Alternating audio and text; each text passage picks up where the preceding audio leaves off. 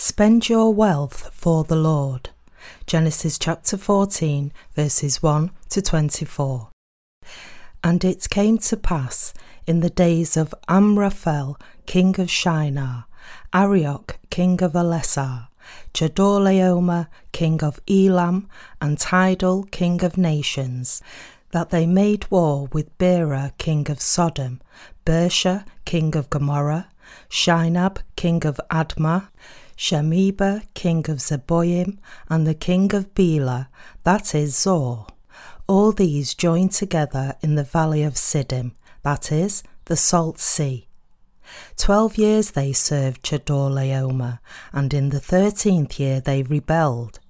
In the 14th year, Chedorlaomer and the kings that were with him came and attacked the Rephaim in Ashtaroth, Karnaim, the Zuzim in Ham, the Emim in Sheva, Kiriathaim, and the Horites in their mountain of Seir, as far as El Paran, which is by the wilderness. Then they turned back and came to En Mishpat, that is, Kadesh, and attacked all the country of the Amalekites, and also the Amorites who dwelt in Hazon Tamar. And the king of Sodom, the king of Gomorrah, the king of Admah, the king of Zeboim, and the king of Bela, that is Zor, went out and joined together in battle in the valley of Siddim against Chedorlaomer, king of Elam, Tidal, king of nations, Amraphel, king of Shinar, and Arioch, king of Ellasar. 4 kings against 5. Now the valley of Siddim was full of asphalt pits, and the kings of Sodom and Gomorrah fled. Some fell there, and the remainder fled to the mountains. Then they took all the goods of Sodom and Gomorrah and all their provisions and went their way. They also took Lot, Abram's brother's son, who dwelt in Sodom, and his goods, and departed. Then one who had escaped came and told Abram the Hebrew, for he dwelt by the terebinth trees of Mamre the Amorite, brother of Eshcol and brother of Aner, and they were allies with Abram. Now when Abram heard that his brother was taken captive, he armed his 318 trained servants who were born in his own house, and went in pursuit as far as Dan. He divided his forces against them by night, and he and his servants attacked them and pursued them as far as Hobah, which is north of Damascus. So he brought back all the goods, and also brought back his brother Lot and his goods, as well as the women and the people. And the king of Sodom went out to meet him at the valley of Sheva, that is, the king's valley, after his return from the defeat of Chedorlaomer, and the kings who were with him. Then Melchizedek, king of Salem, brought out bread and wine. He was the priest of God Most High.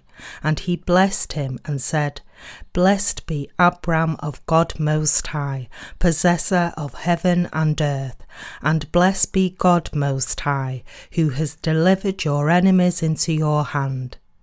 And he gave him a tithe of all. Now the king of Sodom said to Abram, Give me the persons and take the goods for yourself. But Abram said to the king of Sodom, I have raised my hand to the Lord God Most High, the possessor of heaven and earth, that I will take nothing, from a thread to a sandal strap, and that I will not take anything that is yours, lest you should say, I have made Abram rich, except only what the young men have eaten, and the portion of the men who went with me, Aner, Eshcol, and Mamre, let them take their portion. War broke out among the kings in the land of Canaan. When Abraham entered Canaan, there already were many kings in that land. In these ancient times there were many tribal kings, and the land of Canaan was inhabited by several tribes. Like the United States, various ethnic groups were cohabiting in that land. And amongst those various kings, Chedorlaomer was the most powerful king. so the other kings paid him tributes as his subjects. But a number of these tribes joined together and rebelled against Chedorlaomer, the king of Elam. War broke out amongst the kings in the land of Canaan as a result of this. Drawn into this war, Abraham's nephew Lot was captured as a prisoner of war. His wife and children were also taken captive, and he was deprived of all his possessions. When the king of Sodom went into that war, Lot could not avoid but be drawn into the war, as he was living in the land of Sodom. Because he was a subject of Sodom, he had to go into this war with its king, and when they lost this war, he and his entire family were taken captive. The Bible writes that when Abraham heard about this, he took 318 men who were raised in his house to pursue these captors. He divided his forces into two and attacked the enemy troops from both sides, destroyed them in the battle, and recovered all that had been lost, including his nephew, his wife, children, and his possessions, and all the other captives as well. From this passage we can see how people at that time were living in small tribes. When we look at how Abraham was able to defeat these captors with just 318 men and recover what had been lost, we can see how small the tribes were back then and how they were all living in close proximity. Even though Lot was rescued by Abraham, Lot left him again. Lot's life was spared thanks to his uncle Abraham. Yet despite this, Lot returned to the land of Sodom. Even though he was saved by Abraham, he still went back to that land of Sodom. This just shows how foolish he was. Fools do not know that they are in fact fools.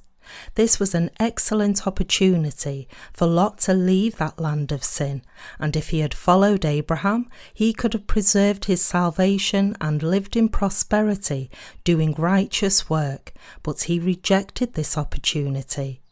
It is written, "Then one who had escaped came and told Abram the Hebrew, for he dwelt by the terebinth trees of Mamre the Amorite, brother of Eshcol and brother of Aner, and they were allies with Abram."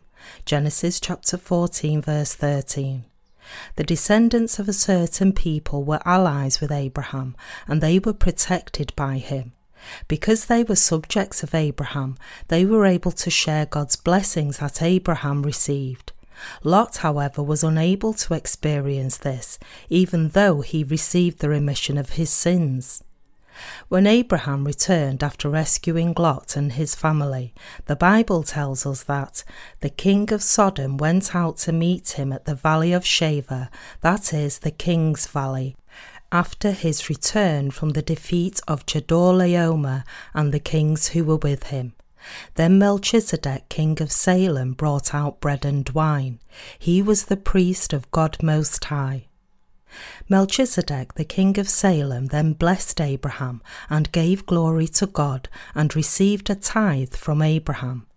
This shows us that there already was a priest. Referring to this priest named Melchizedek, the book of Hebrews writes that Melchizedek the priest had no human genealogy. Hebrews chapter 7 verse 3. So this Melchizedek refers to none other than Jesus Christ. There will be another opportunity to address this issue later on.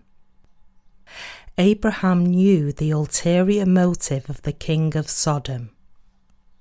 The king of Sodom said to Abraham, "Give me the people and take the goods for yourself."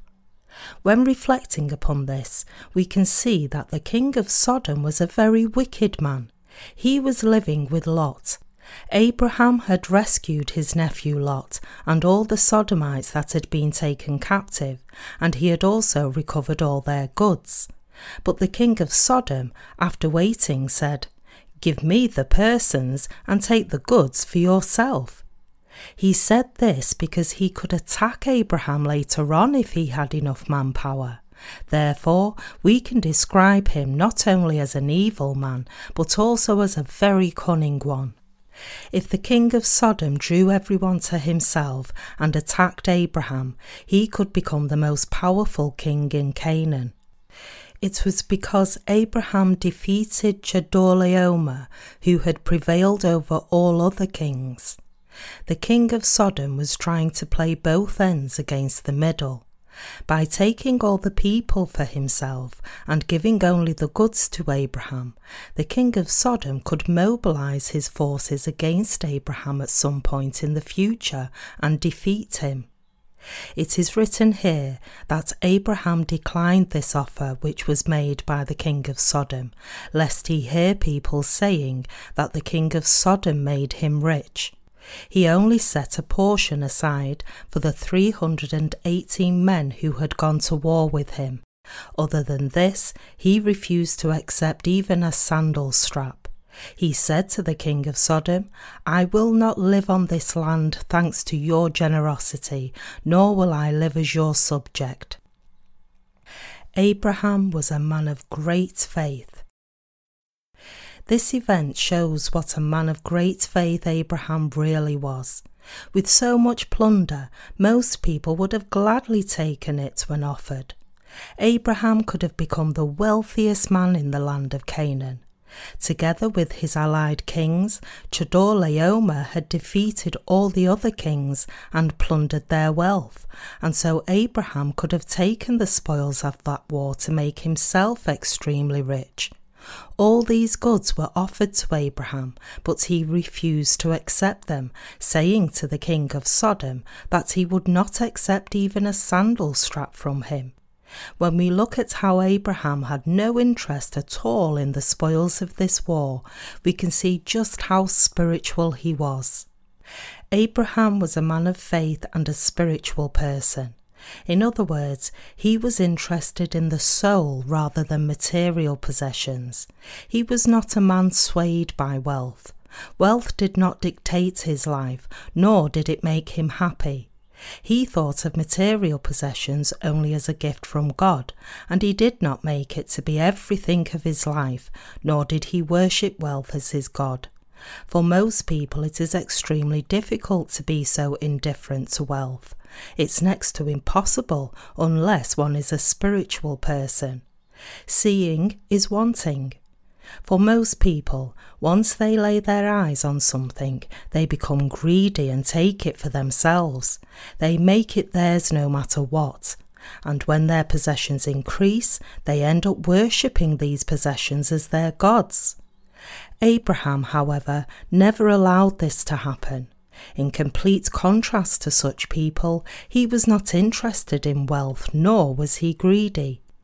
Even though God had blessed Abraham and given him so much wealth, and with so many servants and so much material prosperity, Abraham never stopped calling on the name of the Lord God, nor did he ever stop following him. We can see here just how broad-minded Abraham was, how he was truly a man of faith, how his eyes were set solely on God, and how faithfully he followed the word of God. The scheme of the king of Sodom was completely undermined when Abraham declined his offer. However, Abraham's nephew Lot went to the king of Sodom. He is such a fool. Even though Abraham was so powerful and strong that the king of Sodom feared him, and he was so prosperous that he had no less than 318 servants raised in his house, Lot returned to the king of Sodom instead of following his uncle. Abraham by then was so powerful that he had hundreds of trained servants ready for war. And when a war did break out, he divided his forces into two as exercised before, and easily defeated all the enemies. Abraham did not follow Mammon.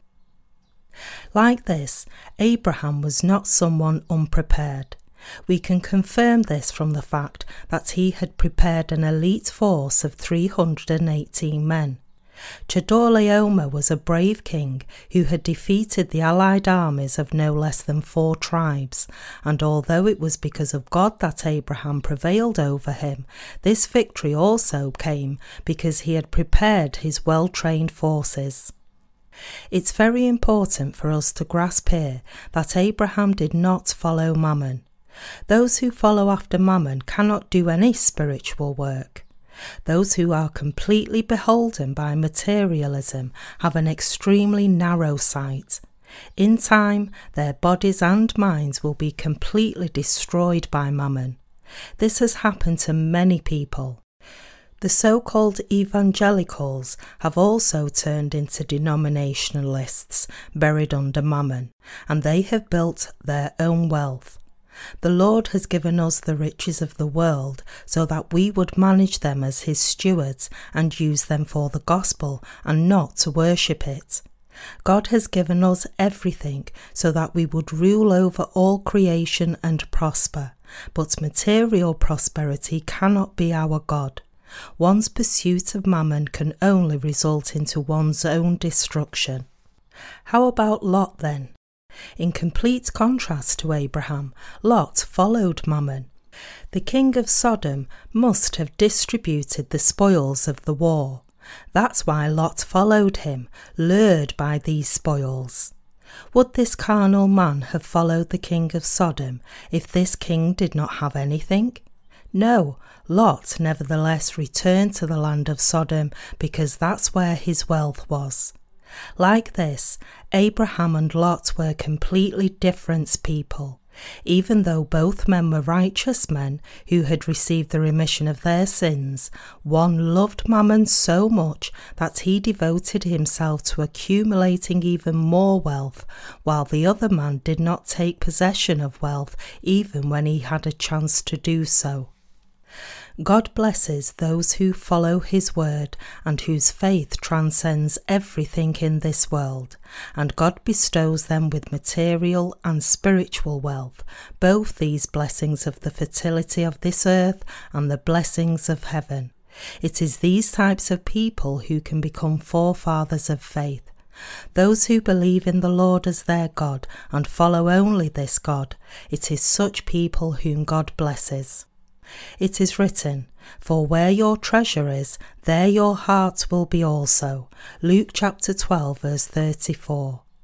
We are prone to be attracted by the wealth of this world, and this will indeed happen to us if we mismanage our priorities. Everyone has a greedy heart, and unless one controls it, they will end up pursuing only wealth. However, money is something that we should manage. It is not something that can protect us or bless us. It can never do this. If you are rich, you should spend your riches for God. You should never tremble over money and put it up high on the pedestal to be worshipped as your God. If you follow mammon, your life of faith will be over. Even for the people of faith, the pursuit of mammon results in their destruction. Those who seek after their own glory, fame, and wealth may appear to follow God for a while, but in the end, they ultimately give up their lives of faith. They end up like Lot, who followed God only for a short while and gave up eventually. Most people do not follow God if they should become millionaires. In my seminary years, most classmates said that they would not carry on with the Lord's work if God gave them a lot of riches. Many of them said that they would rather serve God as elders. They said they were at the seminary because they had no other options. Many pastors would give up their ministry immediately if they suddenly became rich. I cannot stand to see money sitting by idly. Whenever I have money, I think about where to spend it. In other words, whenever I have any money, I always think about spending it for the gospel. If you don't spend money and save it, it will obviously multiply. It's quite exciting to watch your savings grow. It surely would be exciting to watch your savings grow from $10,000 to $100,000 and from $100,000 to $500,000. However, even if you have $1 million, what use is it? Even if you have $10 million, what good does this money do for you? Is this really a large sum? Several $100,000 may seem like a lot of money, but it really is not that much. Once you spend that money, you will see that it does not mean much. Besides, can money protect us? You can't do anything with money alone. What's important is for what and in whose service your money is spent. Money needs a good owner to be of any use. Only then can it be spent for a good cause rather than just sitting in a safe place. Like everything else, money must also be spent well. The Bible says that the love of money is the root of all evil. If you seek after only money, you can never follow after God. Yet it's in human nature to seek after and to find comfort in money. If one lives in a big house, has a nice car, and runs a prosperous business, he ends up becoming complacent. Even among those who claim to be working for the gospel, there are shallow people who follow after money. Instead of doing God's work, they are busy with their own businesses. There is a certain pastor in Ganyung who lives in a huge and magnificent mansion, but his congregation has to gather in a tiny church building for worship service, and there are only a few churches in his denomination. Even though he has been ministering there for 20 years, there are only 3 affiliated churches. What's more, there are hardly any ministers in these churches.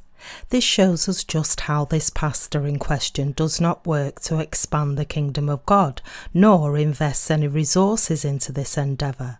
He is happy so long as his own house and church prosper. When he holds a spiritual retreat, he holds it in his own church. He does this because he is greedy. I once invited this pastor to dinner when he visited Chuncheon, and I showed him our church at his request. Our church at that time was very busy preparing to publish some books. Seeing this, the pastor told me that he was also planning to launch a literature ministry, and he asked me if I would like to come under him. Of course, there is no hierarchy when it comes to preaching the word of God, and so it was more than possible for me to serve the Lord under this pastor. But I said to him first, "Please give me a tape of your sermon preaching the gospel. I will listen to your sermon and then decide whether I can work with you or not. I never judge anyone based on outside appearance, so please give me a tape of one of your sermons." I have never to this day received any tape from him. We published our first book before this pastor did, and then we followed it up with another publication. By the time several books were published by us, this pastor had also published one book, and when we published a monthly magazine, he also began to publish a monthly magazine.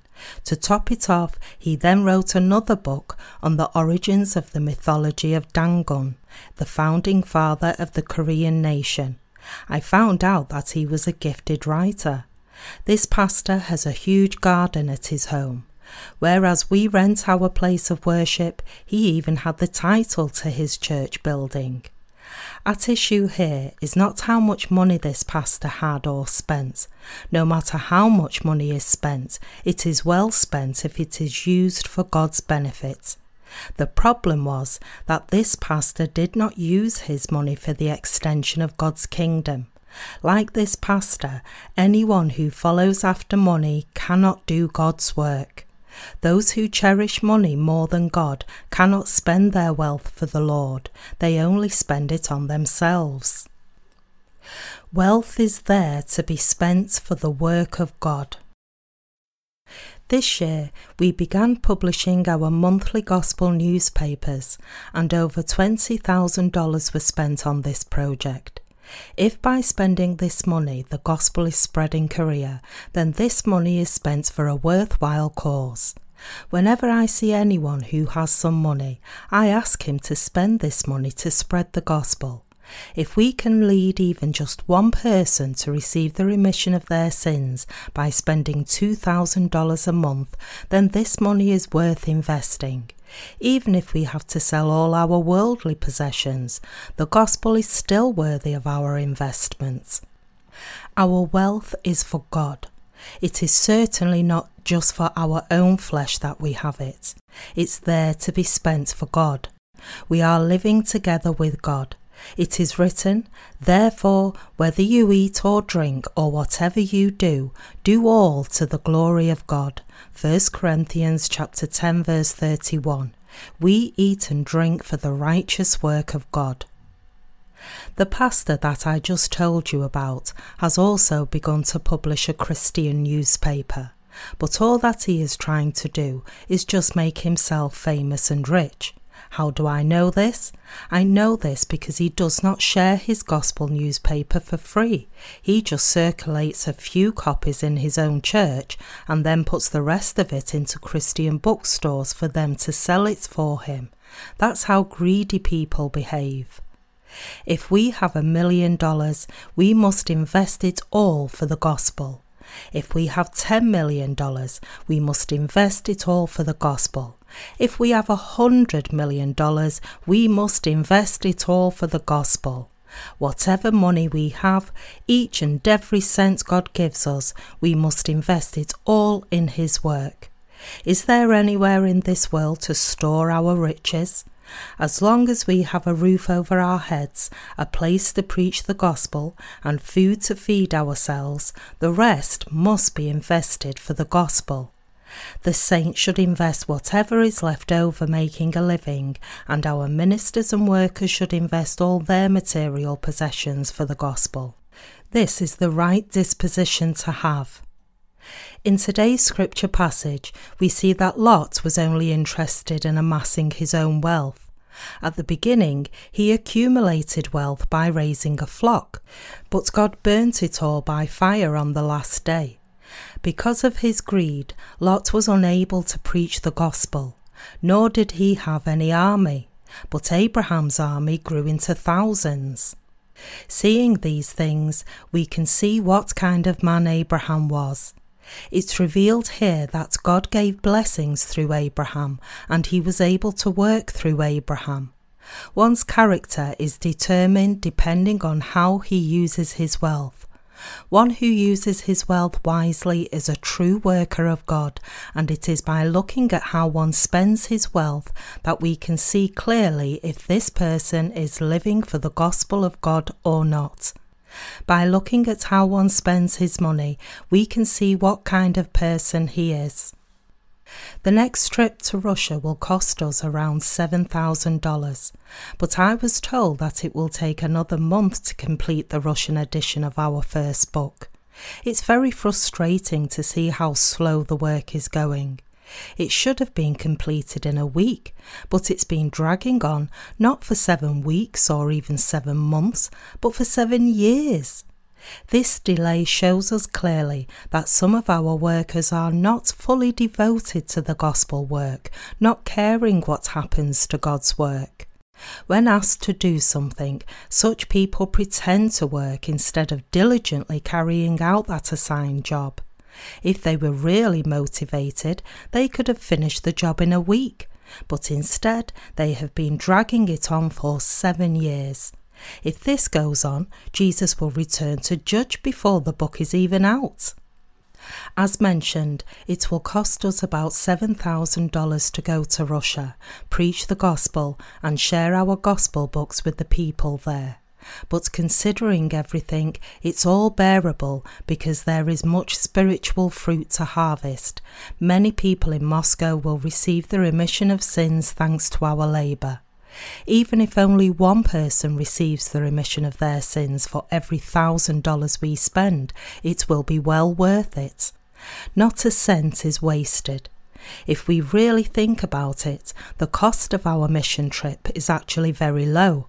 Our last trip to Bangladesh cost us $3,500, and our mission trip to China cost us merely $1,000. When we finally go to Russia, I would like to hold a great revival meeting.